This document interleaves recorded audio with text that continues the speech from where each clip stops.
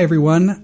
I'm doing a short little episode today. I've got a few exciting announcements and changes coming, and then I just wanted to offer some thoughts, like I did a few weeks ago in the short episode, on some issues I've been dealing with and ways that I'm working on applying and living out what this show is all about. So anyway, I'm sorry if you hear any loud noises, trucks, or laughing or yelling in the background. As I said in the end of last week's episode, I'm back in Lebanon right now, but I'm currently staying in a house that I don't normally stay in. And unfortunately, I have a window looking right over the busy road. Oh, there goes the car right now, if you can hear that. Over a busy road, and then also some of the staff and students are playing cards outside right now. But I had to get this recorded. So, sorry this episode's coming on a Sunday. I actually consider it quite an achievement. I made it 8 months without missing a Saturday for posting an episode. Granted, there were a couple short episodes in the interim, but I have never missed a Saturday until now. So I feel both proud of myself and a little frustrated with myself. But anyway, let's just jump right into the announcements. I've got 2 big things for you today. First of all, as you'll hear in just a minute, I've been going through some big changes and sort of unrest and very much busyness coming up for me. And so I have made the decision to actually switch the show to a bi-weekly production. I just want to be able to keep up the same content and quality, and I just really don't have the ability to put in the amount of work that's needed to do that on a weekly basis anymore. So the show will continue as it has, but just every other week. With that comes the second announcement that is quite a bit more positive and exciting. In the off weeks, I will be doing I'll be doing special episodes, not really at all like the normal episodes, but sort of in the same spirit. Talking about, kind of diving deep into specific topics and bringing in other sources than the Tao Te Ching. And so I'll be doing those on the off weeks for my Patreon subscribers. So any patrons who pledge for $5 a month and higher, which currently gives you early access to episodes. So for example, they already have next week's episode that will be going live. They will get access to these special episodes. So today's little devotion or meditation or just rambling or thoughts or whatever is actually a preview of what will be the first episode of those of that special production, which will hopefully go live this Saturday. So if you are interested at all, if you enjoy what you hear today and you want to dive even deeper into that, a lot deeper into that actually, please go ahead and check out the Patreon page. There is a link in the show notes, and you can look at all the different benefits available. So again, those special episodes will be available for subscribers $5 and up. So let's jump right into, I want to give you at least something to think about today and not just a bunch of announcements. So here are a few thoughts that I'm having today around this idea of contentment. It's something I've talked about before, but it's also something I'm really wrestling with today. So basically, I just came away from a 3-hour staff meeting at the orphanage as we are planning for what things will look like this year. If you've listened to this show at all before, you probably know this already, but basically I am on-site staff and a teacher at an orphanage/school for Syrian refugees just outside of Beirut, which most people didn't know much about at all until the explosion a month ago. But it's a very interesting situation for us because even though it's an orphanage, we're in a situation right now where actually all of our boys are half orphans. So all of them have one parent who is still alive, and the other one either has died or missing in action in the Syrian war. So it's a difficult situation nonetheless. But when the government in Lebanon shut everything down and started the quarantines back in the middle of March, we sent our boys to be with their families. So it's been a very hard season being away from these kids that I love and serve for 6 months. But this week, I'm very excited they are finally coming back. And so we had to sit down as a staff and figure out what this is going to look like. We had to talk about logistics since some of the boys will be going out to schools during the day. And we have to figure out how to deal with, preventing any infections of coronavirus here on campus because it could be devastating. We have about 40 people living here. So we had to talk about what that will look like. We're assigning people to different houses, doing heavy social distancing, wearing masks constantly, all kinds of stuff. And let me be honest with you. Well, actually, on top of that, we are talking about changes to the school program as well. So, yeah, being a teacher at the school, already in a new environment, going into just my second year of doing this, is already overwhelming. But now we're talking about all kinds of different options. We don't know if things will be online or in person or this or that or the other thing. We're talking about doing half days with one half of the school and then the other half with the other half. There's just so many things going on. And I know most schools have started by now, but we are supposed to start 2 weeks from now, October 12th, which I realize is very late. But the government has repeatedly been delaying the school start dates. And so we actually don't know if October 12th is really going to happen. In fact, there are rumors going around that there won't be a school year at all. So this adds another element of unpredictability. The government is not only corrupt, but kind of in upheaval since the revolution started last year. We've been through now 3 prime ministers in 11 months. So we never quite know what to expect from the government. So anyway, all of that is kind of some rambling background information, but basically to make this point that my life is in flux even more than it has been before. So that obviously contributes to switching the show to bi-weekly. But here's where the point for today comes in. Even though I've learned really well, again, if you've listened before, you know some of my story, and I've learned really well to go with the flow and to find contentment in the last year as I've been through so many very unpredictable and potentially very frustrating situations. I'll be honest with you, during today's meeting and now for the past hour and a half or so, I have been feeling very much the opposite of content. I'm feeling very overwhelmed, very pessimistic, very frustrated, very sad, very burdened. And so thinking about this and this not being a normal feeling for me in the last year, I realize I have some soul searching to do, some inner contemplation and reflection, as I talk about in the upcoming episode. You'll hear more about that.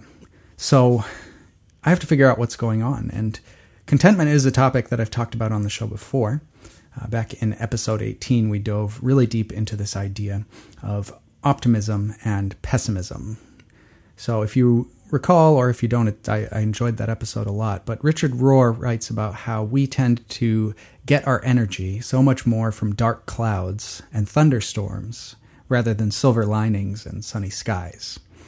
And so that's where we get our energy from. In other words, pessimism is an amazing drive.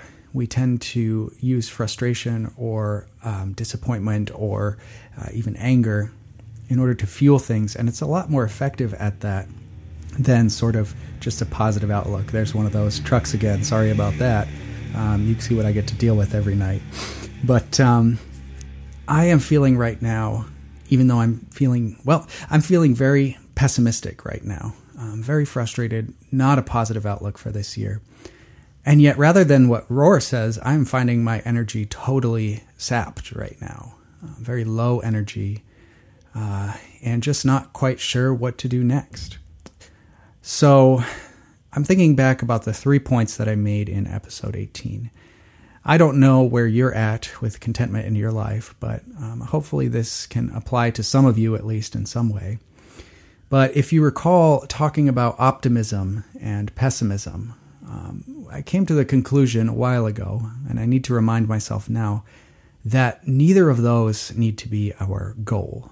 So optimism is kind of a false, or not necessarily false, but living out of an imagined future.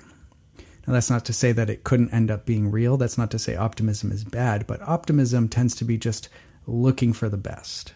Whereas pessimism, of course, is the opposite and living out of an imaginary future where things end up being poor. But neither of these should be part of a Taoist outlook. If Taoism is all about presence and patience and peace, then there's really no room for either optimism or pessimism. There's only room for presence. And I think that's very much in line with the teachings of Jesus and the teaching of the church, at least when it's done well. But there's another element that comes in when we bring in the Christ element. And so there's presence, but there is also, rather than optimism or pessimism, there's hope. Now, I don't mean hope as in the idea that, I just hope this works out well. That's somewhere in between optimism and pessimism, and it's not very helpful, even though that's the way we normally use the word. But hope as a virtue, as a theological reality, as a spiritual reality, is so much deeper than optimism or pessimism. And so if you recall back in episode 18, there were 3 sort of elements that came into this idea of hope. And to be honest with you, I need to remind myself of those today. The first one was union. You have a feeling of mutual connectedness with God and with others. But what happens when you don't feel that union? You see, I believe that I'm united with God. I believe I'm united with Christ because I've made that commitment. And the commitment to union, I think, is a lot more like marriage vows than it is like a dating relationship. And so I know that I've made those vows. I'm not literally taking vows. Someone asked me recently if I was a priest because I'm still single at 30 years old. But I haven't taken literal vows, but I have made the vow, a marriage vow, to Christ. But I'm not. What happens when you're not feeling that? What happens when you're caught up in that pessimism, that frustration? And what I said back in episode 18 was that you need to keep moving forward and trust that those vows will hold up. Look to the past and see the ways that God has been faithful, that being present has paid off, and continue in that path and continue in that presence, knowing that things will continue in that direction. Use the past as a guide to the future. That is one key part of hope. So I need to be reminded of that today, and maybe some of you do as well. The second element of hope was contentment, and that's what we're talking about today. Contentment doesn't mean just feeling happy or feeling just naturally okay with the way everything is. I talked a lot about how you can be content without being satisfied. Contentment means choosing to be at peace with the present moment. That's what I said back in episode 18, and I need to hear that today because I am not at peace with it. I am not satisfied. I am not happy about the way things are going to look this year. And my guess is that those of you who've been in quarantine or have suffered or have gone through some serious lifestyle changes due to this crazy year probably are not satisfied either. But I think that we can choose to find contentment if we hold on to that unity that I just talked about, the unity with God. And even though we're not feeling either of those things, there is a sense in which if we can hold on to that hope, that we can look to the past and see where God has been in even the darkest places, then we can find that union and contentment. And the third element of this hope that I talked about kind of flows out from those other two. And this is something that I need more than ever today. And it was meaning. What I said was, meaning knows where it comes from and where it is going, even when it doesn't have all the details. It almost never does. Meaning makes sense of things that don't seem to make sense. And most importantly, although this seems to be contradictory to what I just said, meaning is able to hold on to the tensions and paradoxes of life, even when they don't make sense. Because so many times, being able to hold things in tension is pretty much the only way to make sense of them. And so right now, in my life, I'm just trying to learn how to hold things in tension. Trying to learn that I'm here fulfilling a calling that I genuinely believe is a genuine calling. And yet I am feeling so frustrated that I cannot go about things in the way that seems to be most effective and most satisfying and most life-giving in this ministry, both for me and for my students.